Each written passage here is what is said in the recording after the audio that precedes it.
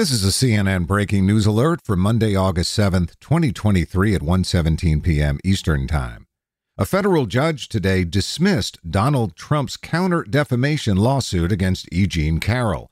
Judge Lewis Kaplan said that Trump had not proven that Carroll's statements on CNN the day after a jury found that Trump sexually abused her were false or not at least substantially true, which is the legal standard. Trump sued Carroll in June based on her response to questions posed on CNN. Carroll was asked about the verdict finding Trump sexually abused Carroll, but did not rape her as defined under New York law and as she alleged. Carroll responded, "Oh, yes, he did." For more CNN audio news, go to cnn.com/audio, cnn.com, or the CNN app.